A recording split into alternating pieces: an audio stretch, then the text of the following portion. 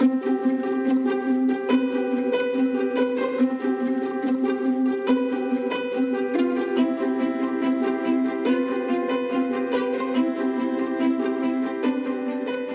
would actually argue that without that kind of pride, right, if we're going to say, I don't want to feel any pride at all, it's going to be really hard to be successful, right? Because pride is in our human nature. The reason we have it is because it is what motivates us to achieve and be successful. If we didn't feel it, I'm not sure kind of what would get us to get up off the couch and really get anything done of worth and value. Every now and again, I read a book, watch a film, see or hear an interview. Maybe it's a podcast just like this one, and the content that is being shared is exactly what I need to understand either myself or my relationship to the world around me. That was definitely the case, as you're about to hear, the first time that I heard Dr. Jessica Tracy speak. And I was delighted when she accepted my invitation to come here onto Free Your Inner Guru and share her life's work with the emotion of pride with us. So sit back, listen, and I hope you get as much value out of this conversation as I did out of the first one that I listened to. Enjoy. Welcome to Free Your Inner Guru. I'm your host, Laura Tucker. Today, I'm welcoming Jessica Tracy to the podcast. Jessica is a professor of psychology at the University of British Columbia, where she's the director of the UBC Emotion and Self Lab. The research at the lab is focused on the place that self and emotions meet, the self-conscious emotions of pride, shame, embarrassment, and guilt.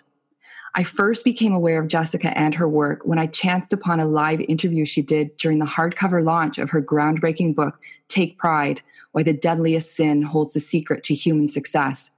It was literally a stop the car moment as I pulled over to take notes and then turned on my phone's mic so I could capture as much as I could about what she was saying.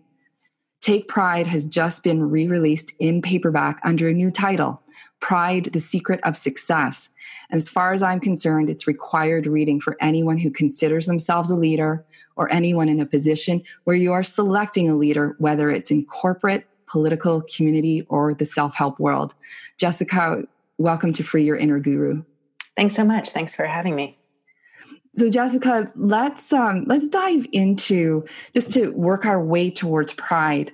What is a self-conscious emotion? What distinguishes it between that and other emotions? Yeah, no, that's a really important question. So we define self-conscious emotions as emotions that sort of require self-consciousness. And I'll break that down a bit. The basic idea is that when you feel what we would call a basic emotion, a non-self-conscious emotion like anger or fear or even happiness, you don't have to think about yourself. Often we do. Often when we experience these emotions, it's in part because we are thinking about ourselves, but it's not necessary. So I can experience fear at seeing something scary. Say I'm hiking and I see a bear. I don't have to think about what that means for who I am, for my identity, for how I feel about myself in order to experience that emotion. But to experience an emotion like pride or shame, a self-conscious emotion, I need to think about who I am and how the event that's triggering the emotion affects how I feel about myself. And that can still be almost anything. So you could see a bear and in addition to feeling fear, you could start to think about, well, gosh, how am I going to respond to this bear? Am I going to show bravery? Am I going to live up to my goals for the kind of person I want to be, how I always imagined I would be in this situation?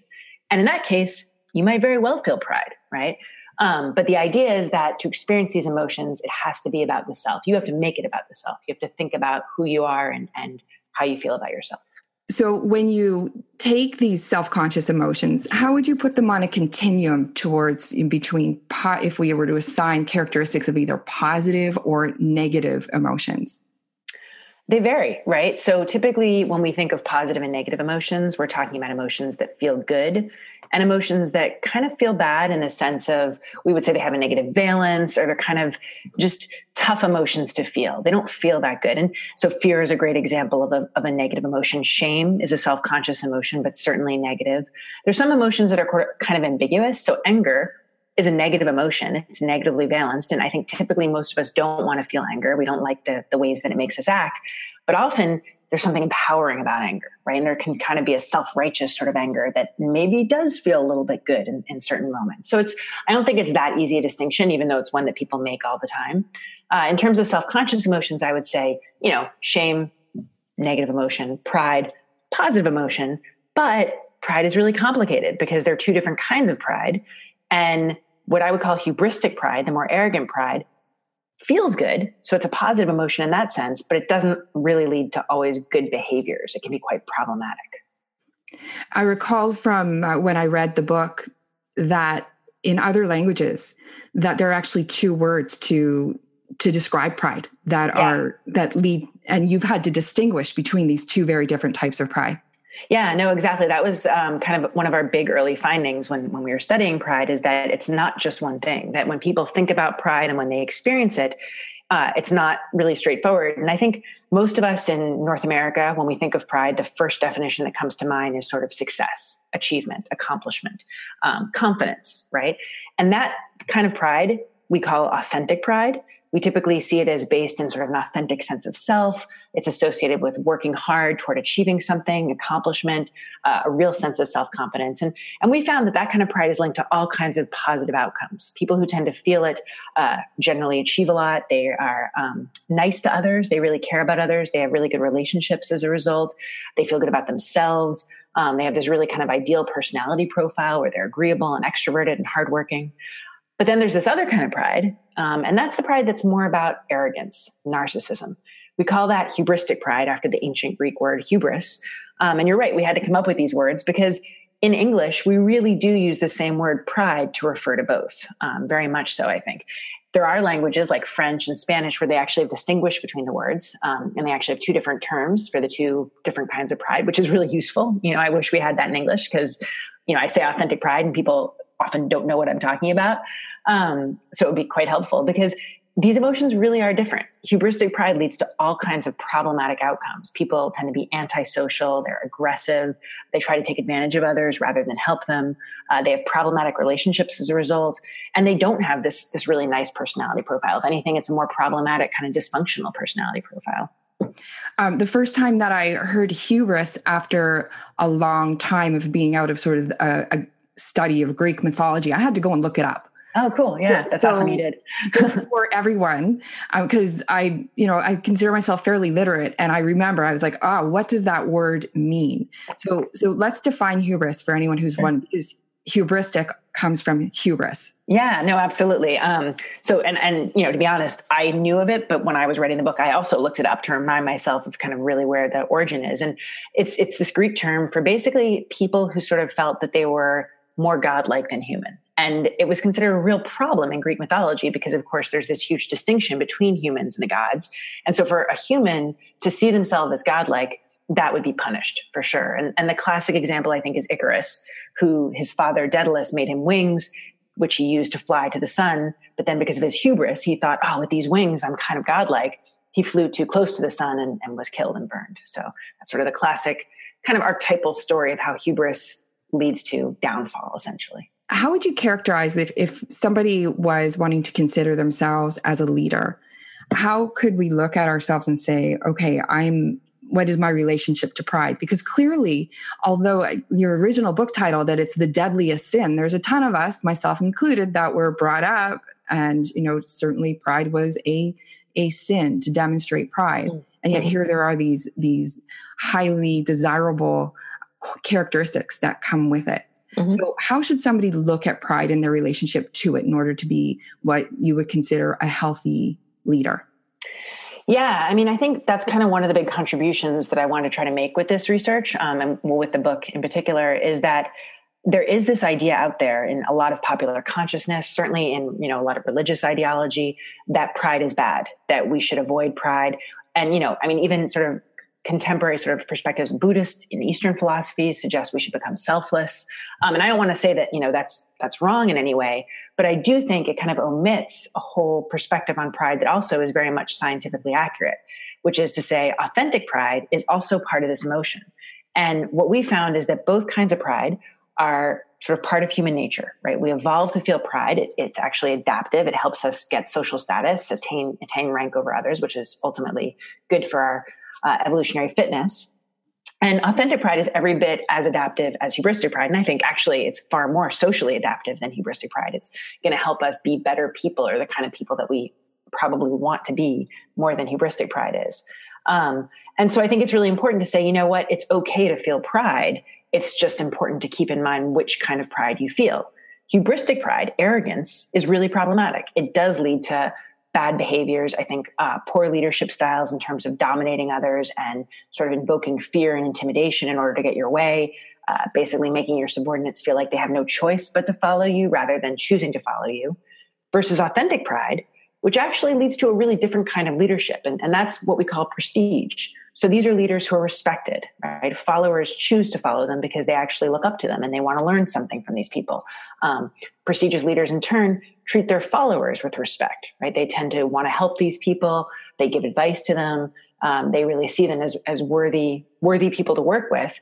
And authentic pride is a big part of that. It really kind of fosters this sense of caring for others, as well as wanting to work hard and achieve for oneself. And I would actually argue that without that kind of pride, right, if we're going to say, I don't want to feel any pride at all, it's going to be really hard to be successful, right? Because pride is, in our human nature, the reason we have it is because it is what motivates us to achieve and be successful. If we didn't feel it, I'm not sure kind of what would get us to get up off the couch and really get anything done of worth and value. In a way, if we had that kind of relationship with pride where we saw it as fundamentally undesirable, if we felt it, then it seems to me then we would almost revert to shame or guilt over feeling that way, like guilt for feeling good or shame for feeling good. Yeah, very much. And we found that, in fact, that people who tend to feel hubristic pride actually also score high on measures of shame. They tend to have low self-esteem rather than high self-esteem, which is almost like this weird puzzle. You would never expect that. And yet that's exactly what we find. And I think it's for this reason that you're mentioning, that there's this sense of, I shouldn't be feeling this way, right? And I also think it goes the other way, that one way of kind of coping with shame, which is, known to be the most painful emotion to experience. No one wants to experience shame. One way of coping with it is actually to kind of deny and suppress those negative feelings and then self-aggrandize, kind of inflate, make up sort of a grandiose version of yourself that you can really buy into, cling to, and make that the identity that you sort of present to the world and even convince yourself of. And that's not a real kind of genuine sense of pride. That is an inauthentic, hubristic pride when that happens. That makes me think of something that I often see and hear in the self-help world, this idea of faking it until you make it. Yeah.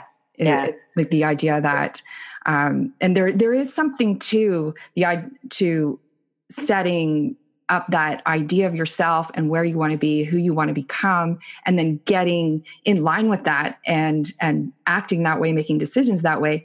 But the idea of faking it and that it's something that's external to you until you get there. Yeah. And I think, it really depends what people mean by that expression, right? Because I think if you're truly faking it, there's a lot of problems with faking it, right? That is, if you sort of convince yourself, okay, I'm just going to pretend I'm proud. I'm going to pretend I'm proud. And then people might treat you as high status, right? And we found that when people show expressions of pride, people who see them do in fact treat them as high in status, that we have this automatic response when we see a pride expression to assume that the person showing it deserves high status. So people will treat you that way. But if you kind of deep down feel like, I don't deserve this, I've been faking it, that's going to be a real problem, right? Because you're going to sort of experience yourself as inauthentic. And then that's going to put you in this position where, well, gosh, everyone sees me as so great, but I don't feel that great. I'm going to have to really kind of buy all into this, great aggrandized sense of self. And it's sort of the perfect recipe for more hubris, essentially, right? This sort of defensiveness. I need to pretend, not let anyone know that deep down, I don't feel that good about myself, while at the same time portraying and projecting this really grandiose sense of self. It's almost like having to buy into your own press to sustain it. Yeah. Yeah, no, for sure. I think it's a real issue. And I think it happens to celebrities, I think it happens to politicians for sure. I think it happens to leaders. It's pretty easy to fall into that pattern, I think, because once you get in a position of power or other people looking up to you, it feels great, right? Those feelings are really powerful. I think, feeling good about ourselves is one of the most positive ways we can feel. And there's good evolutionary reason for that. It's quite adaptive to be motivated to attain those feelings. It makes us do all the things that we need to do to get others to like us and respect us. And those things are good for society and our longevity. But then once those feelings come, there's this impulse to say, okay, this feels great. I just want to keep these feelings going, and sort of forget that, okay, well, the way to do that is to keep working hard, right? I'm going to find that next challenge and go for it. Instead, you sort of think, well, gosh, it feels really good to hear those people tell me how great I am. How can I get more people to tell me how great I am? What if I publicize my success, right? And I think we all fall into this trap, right? We get a big success and the people we tell our, our loved ones and our friends, and that's great. And they're happy for us. And then we think, well, gosh, maybe I should post about this on Facebook, right? And I think and there's part of us that's like, that's great. I'm sharing with my friends and my friends are supportive. But then there's also part of it, I think, that's like, oh gosh, maybe that's a little bit bragging, right? Maybe that's going too far and sort of not just about sharing with my friends and feeling connected to my friends, but actually trying to get more positive feedback from others, more praise, and kind of feeding off that praise. And it becomes almost addictive, I think, for some people, the sense of I need more and more praise. So it sounds to me like the intent, whether conscious or unconscious intent, is really important in terms of what's going on behind the scenes. Yeah, totally. And I think we're often not aware of it. I think there's extreme cases of hubristically proud people who just every single opportunity they have will mention their successes, exaggerate their successes. And that's one extreme. But then I think, even people who are generally quite humble, it's very easy to be tempted by that possibility of sort of saying, well, gosh, it feels really good to have other people's praise. How can I get more of it? It's really tempting, and it makes sense that it's tempting. That praise makes us feel so good about ourselves. And that's a feeling that we really are driven to kind of strive for.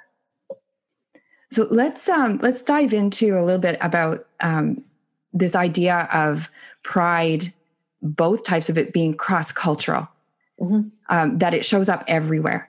Yeah.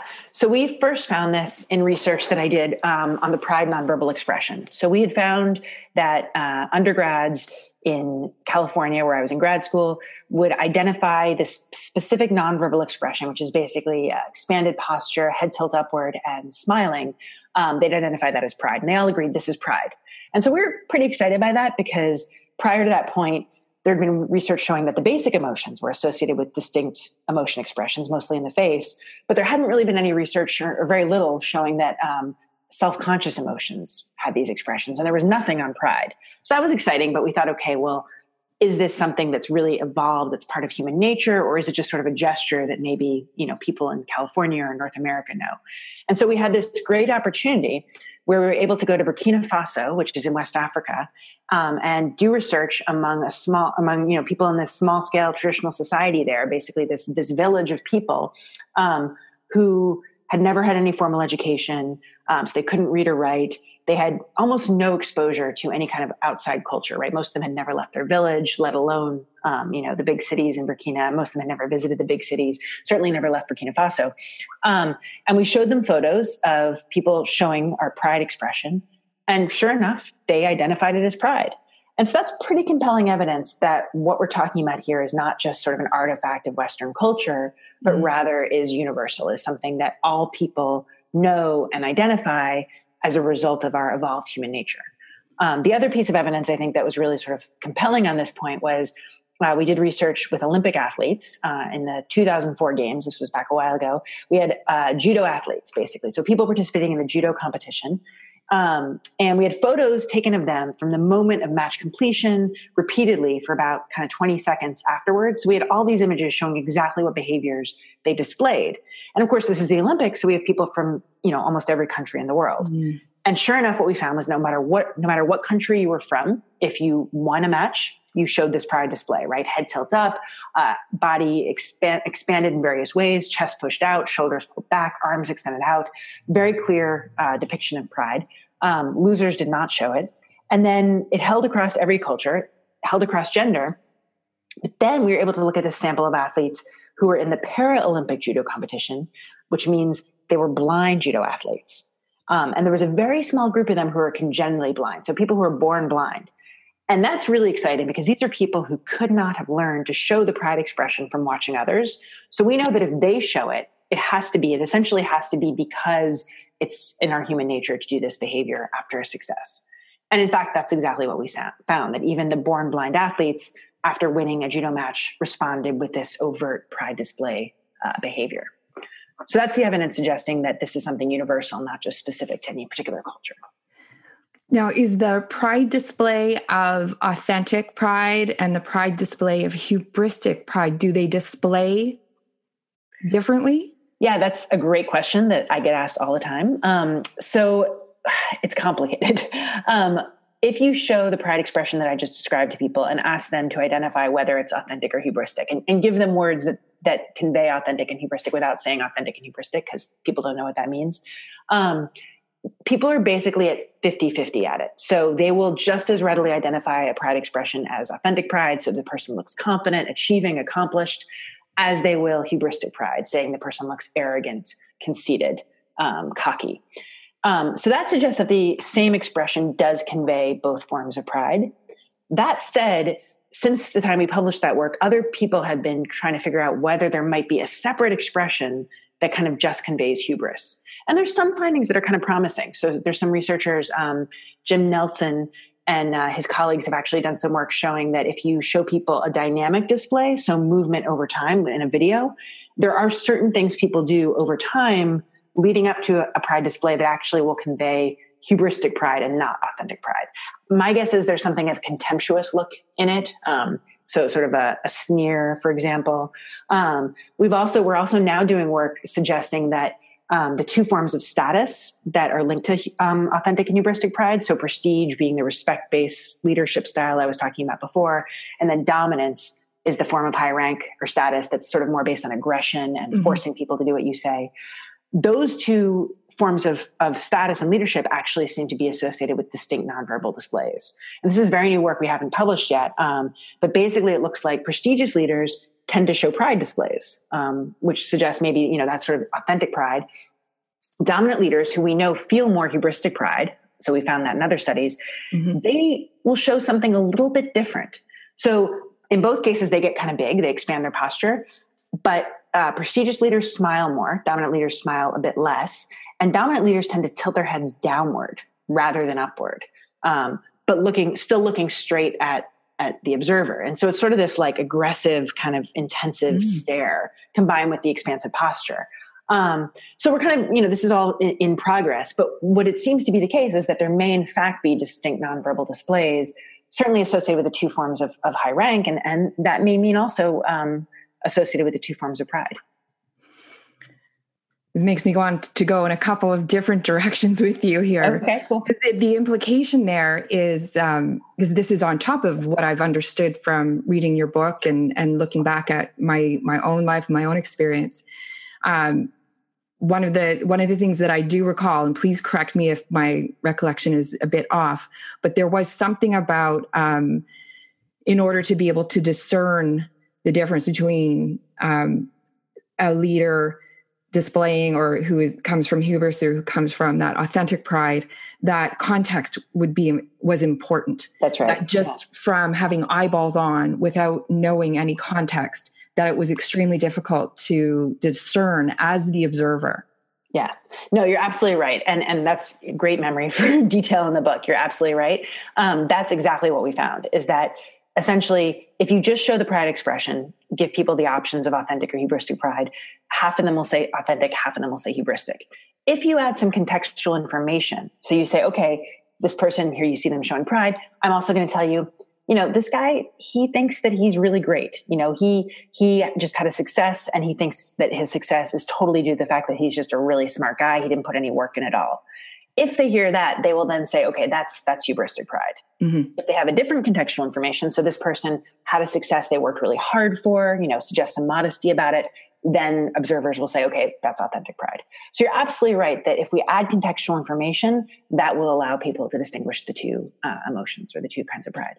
That's actually one of the things that I took away from the book in terms of my own personal experience, because I was in a situation where I was in an environment with a leader and felt later on that, I should have been able to tell. I should have been able to, see that there was a potential for either hubris or grandiosity interfering with judgment that were made. And so that helped me to think in a slightly different way about what had happened. But it also sounds to me like, with the research that is coming up, that we may be able to learn how to become more practiced at discerning the difference when we're choosing leaders. I completely agree. I think, if someone shows a pride expression, that alone does not mean that they're arrogant and that you need to watch out, right? I think the context is really relevant. I think we kind of know the situations in which it's appropriate and which it's not. And so, if someone is being successful, demonstrating leadership and shows a pride expression, I wouldn't say that's inappropriate. I would say, okay, they're showing their power. They're being a good leader. That's a good thing. We want our leaders to do that, right? I think if it becomes too often, if it's in situations where it's not appropriate, where maybe we'd expect a bit of humility, and if it's coming alongside statements suggesting grandiosity, right? Verbal statements of, bragging, that kind of thing, that might convey something different. And then, yeah, you're right. I think this new research that, we're in the middle of working on right now, I think it actually might suggest that there are these different kind of reliable, observable displays that we might look for and use them in this way. Looking at pride and its expression and leadership in the world today, it seems like we'd be missing an opportunity to get into the book deeper without explaining that within the book yourself, which you worked on, as you said before we got on here, for years. The examples that you use of hubristic pride versus authentic pride is actually Donald Trump. Yeah. Well, it's funny. I've been working on pride since I was in grad school in the early 2000s. And I've always used Trump as an example of hubristic pride. I mean, at the time he was just, he was a business guy who had a TV show that was really successful, but he was a fantastic example of hubristic pride or of someone who conveys hubristic pride and clearly feels it.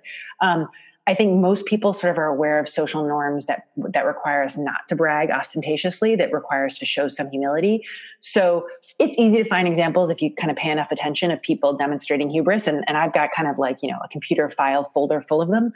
But Donald Trump is just, he's one of the best in terms of repeatedly, regularly, every time he speaks, saying something that just is such a classic example of grandiosity. So he's always been kind of a fun example for that. When I was writing the book, he was in the process of running for president. And as, most people thought at the time, he wasn't expected to win. And so, it was really interesting writing the book. I didn't write it at all to be about the president. That was never any intention of mine. And I didn't expect that he would be the president. And the book was published in September of 2016, right before he was elected. So even when the book came out, I still thought, well, we're about to see this man who is kind of a, I wouldn't say a character in the book, but as an example used in the book, we're about to see him defeated. And so, I thought it was sort of interesting to kind of say, well, maybe his hubristic pride, maybe that is part of what's going on, why people don't like him, or why the people who don't like him, that he is too grandiose, that he is extremely aggressive and domineering in the way that he wields power. And yet the fact that he won, I think, it's really been quite informative in terms of how hubristic pride can be an effective tool for getting power. So he uses a strategy of dominance, which we've talked about. That's this, kind of invoking fear in others in order to get power. People don't like dominant leaders, but they give them power nonetheless. And we've actually found in lab studies that we have groups of people interacting, and we have everyone rate everyone else on dominance and prestige, and then do a bunch of tasks. And it's really fascinating. Even these are undergraduates, right? College students. It's a domain where you would think, okay, dominance is not going to get you anywhere, right? We want prestigious leaders in a college setting. We don't want someone coming in and being a bully or making fun of other people to get power. And yet the dominant people, they're just as good at getting power in these groups as are the prestigious. So people who their peers say, I found him scary, right? He took control. I didn't like him. Those people, their peers will also say he was influential. He had power over others. And we find the same thing on behavioral measures. Those people actually have more control over the group decisions. They end up swaying them more. And outside observers who watch them interact say, yeah, that guy was one of the leaders. Now, this is the same for prestige. Prestige works also. That was less surprising. What's really surprising is that dominance is actually an effective tactic. And I think, there's been a lot of theories about why Trump won. And I don't want to, get too involved in that. But I do think that there's a paper that came out suggesting that people will go for dominant leaders in situations of uncertainty. So when we're nervous, when we're scared, someone who comes in and kind of expresses a strong sense of this is how things should be. I think that's part of it. I also think a dominant leader seems really tough. And if you are in a situation where you feel like my group needs a representative, to be tough against some other group. We're going to have to do battle against some other group, for example. That's a situation where people will choose a dominant leader. And so I think it's possible that a lot of people who voted for Trump might have felt like, you know what, he's representing the little guy, right? The sort of lower socioeconomic status people, right? Lower class individuals. He's representing us. We haven't had a representative for a really long time. He's going to kind of show the country what we want, what we deserve, fight back against immigrants, that kind of thing. And I think that's probably, that is a situation where maybe a dominant leader might be compelling. And it's like there's this inherent certainty that is attractive. Yeah. Or projects very well. Yeah, absolutely. And dominant leaders do project a greater certainty, I think. I think prestigious leaders tend to be more open to ambiguity. They're more interested in seeking consensus from the group. They want to hear what their followers have to say. And that's a really compelling leadership style in terms of people enjoying themselves. So we've done tasks where people have been work in a group where you're assigned one leader and the leader is either dominant or prestigious. And people who work with a prestigious leader, they have a great time, right? They really feel like they get a lot out of it. They feel good about themselves. They report high levels of authentic pride at the end of the task. They enjoy it. They like their leader a lot. People who work with a dominant leader don't have any of that. They don't really like it. They don't particularly say that they have a good time. They don't come out feeling good about themselves, but they actually get a lot lot right? That dominant leader, I know it's not what we would hope. Just so everybody knows. I know, right? It's not what we would hope, right? I wanted to see the results that, okay, the groups led by a prestigious leader, they did better on every task. And they did better on some tasks that required creativity, thinking outside the box. Prestigious leaders were far better at guiding groups toward that kind of thing. And I think that's because prestigious leaders kind of foster an environment where people feel comfortable, offering random opinions, thinking outside the box, right? Being creative. But for tasks that require analytic skills, coming to kind of one clear decision, one clear answer, dominant leaders ended up getting their group more close to the correct answer in those situations, probably because they're certain, they're authoritative. They're not going to wait for consensus. They're just going to say, okay, this is it, let's move on. And there's situations apparently where that might pay off. You can see that there are times where getting to that clarity faster could be more expedient, more efficient. But it sounds like at what cost in terms of the cost sounds like people. Yeah, no, I absolutely agree. The people absolutely do better, feel better as humans, feel better about themselves with a prestigious leader. The other thing I want to say about that study, which I think is a big limitation to keep in mind about it, is that it's very different in the situation we created. We're in the lab, we bring people in and we say, okay, you're the leader, right? And that's a weird situation to be in because in the real world, prestigious leaders have earned their leadership. They've worked really hard to accomplish something and they've been promoted to a leadership position as a result of that. And my guess is that in that situation, prestigious leaders are going to feel much more confident about making firm conclusions, right? Not always waiting for consensus, kind of requiring the group to kind of pull together.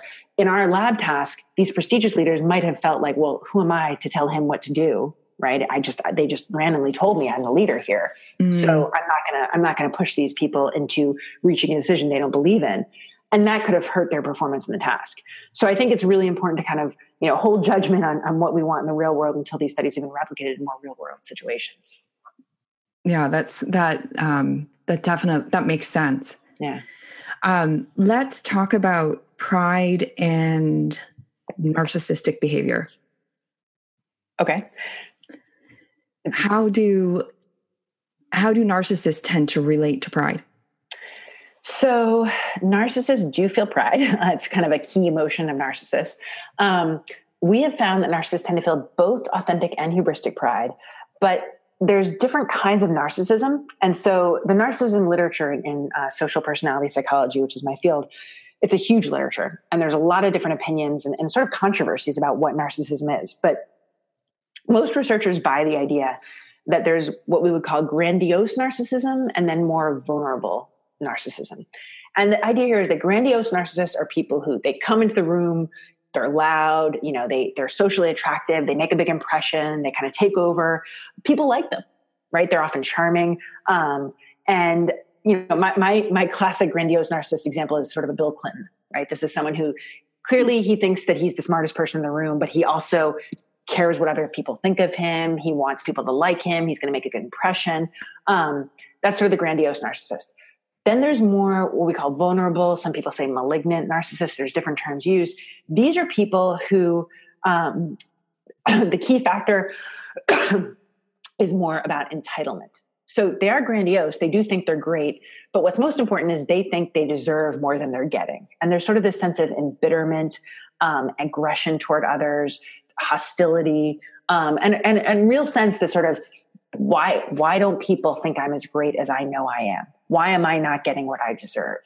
And studies suggest that basically the vulnerable narcissists tend to be more kind of the shame that underlies, I think, all forms of narcissism. So I think all narcissists tend to be kind of defending against implicit feelings of insecurity. But the grandiose narcissists, they've kind of got it under control, right? Every now and then they might have a bout of insecurity or doubts, but for the most part, they're regulating, they're expressing just this grandiosity and feeling good about it. And they kind of get by that way. Vulnerable narcissists aren't able to do that so much. And I think they experience the shame much closer to the surface.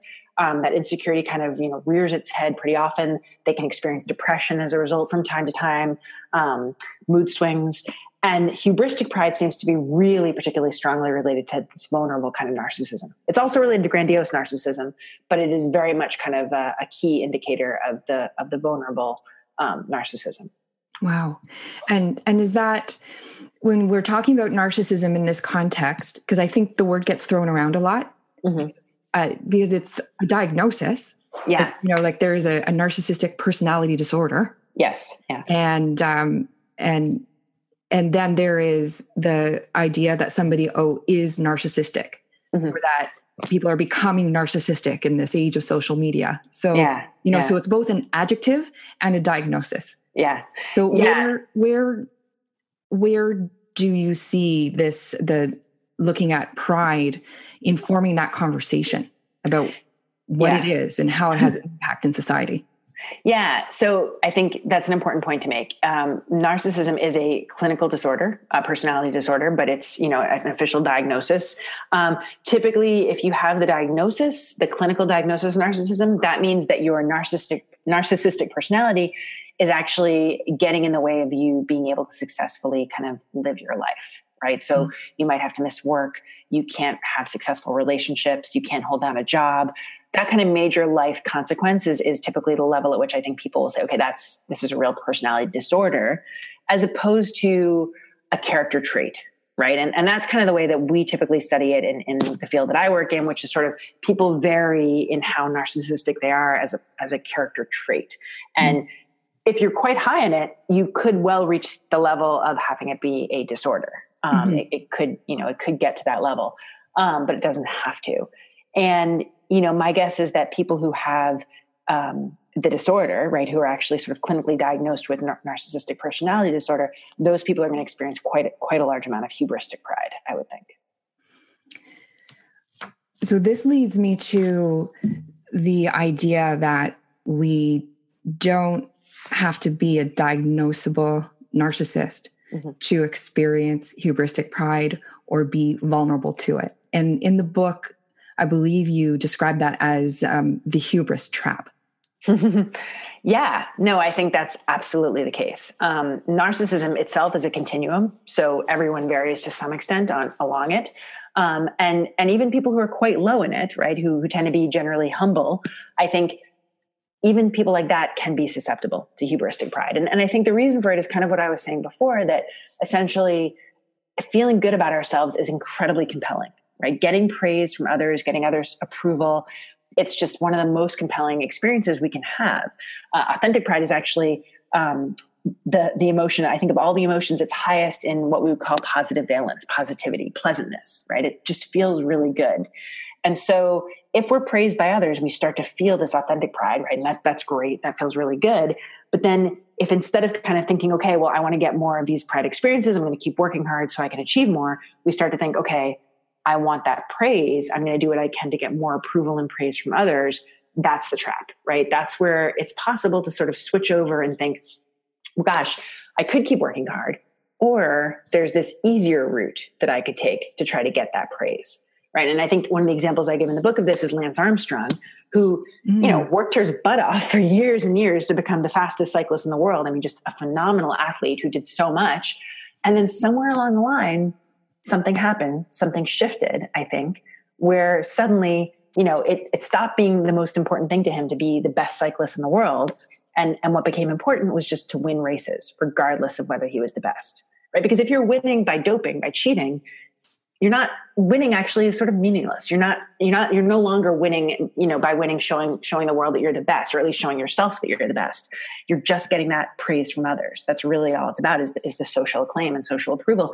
And so at some point, I think he switched from wanting to actually feel good about himself as the best cyclist in the world to just wanting that praise. And so he actually did something that literally made it impossible for him to know that he was the best cyclist in the world, right? I mean, he might have told himself he was, he might have convinced himself he was, but in a genuine way, there's no way that he could actually think that he was the best cyclist in the world when his performance was based on this artificial cheating. And so that's kind of a classic example, I think, of how this switch can happen, even to people who start out with, I think, probably really good intentions. And I think that leads to what you're saying, refers back to what you're saying about entitlement to some degree. Mm-hmm. To sustain it now, and stay at that level, there seems to me to be this feeling of, I deserve it now because it's me. Yeah, no, I think you're right. I think people get really attached to the praise they get from others, and to the point where they sort of think, yeah, this is who I am. I am this person that others think is fantastic, and I deserve their praise. And well, gosh, if why should I have to work hard for it, right? I deserve it. I've already shown how great I am. If I need to cheat to keep getting it, then that's what I'll do because it is what I deserve. I think that's probably part of what happens. Mm-hmm. And in the sort of world beyond elite athleticism, mm-hmm. cheating and cutting corners, let's say, would mm-hmm. be comparable. Absolutely. To make it universal because everyone has the opportunity to cut corners. Oh, absolutely. Yeah, no, I mean, this is something we're doing work on in my lab right now. So it's very, very new research. We haven't even written up or anything yet, but this is exactly what we're finding, is that people who are prone to hubristic pride, when we give them the opportunity to cheat on a task merely for the sake of kind of looking good to someone else, they will do it. And they won't do it if they tend to feel authentic pride. Authentic pride does not seem to foster cheating, but the people who report high levels of hubristic pride, they're the ones who will say, oh, yeah, I will cheat. It's not just that they say it, they actually do it. When we give them the opportunity, they actually will say, will choose to look at the answer in order to do better for a peer. So in a way, success at all costs. Yeah, absolutely. Success at all costs. Yeah.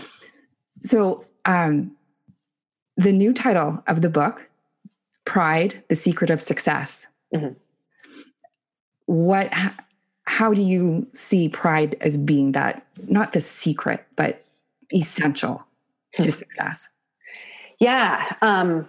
So I think, and I think the new title is nice for kind of getting that point, which is, I think, a key point in the book, which is that this idea that essentially this is why we evolved to feel pride, right? This is sort of the science behind it, is human nature includes this emotion that essentially makes us feel good about our identity, right? Our complex sense of self, how we see ourselves.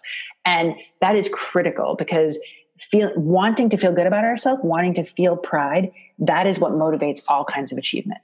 And, we see it in all kinds of ways. So, people who work hard on an exam, if they're a student, people who, work hard at their job, the reason they're doing that is so that they can feel pride in themselves.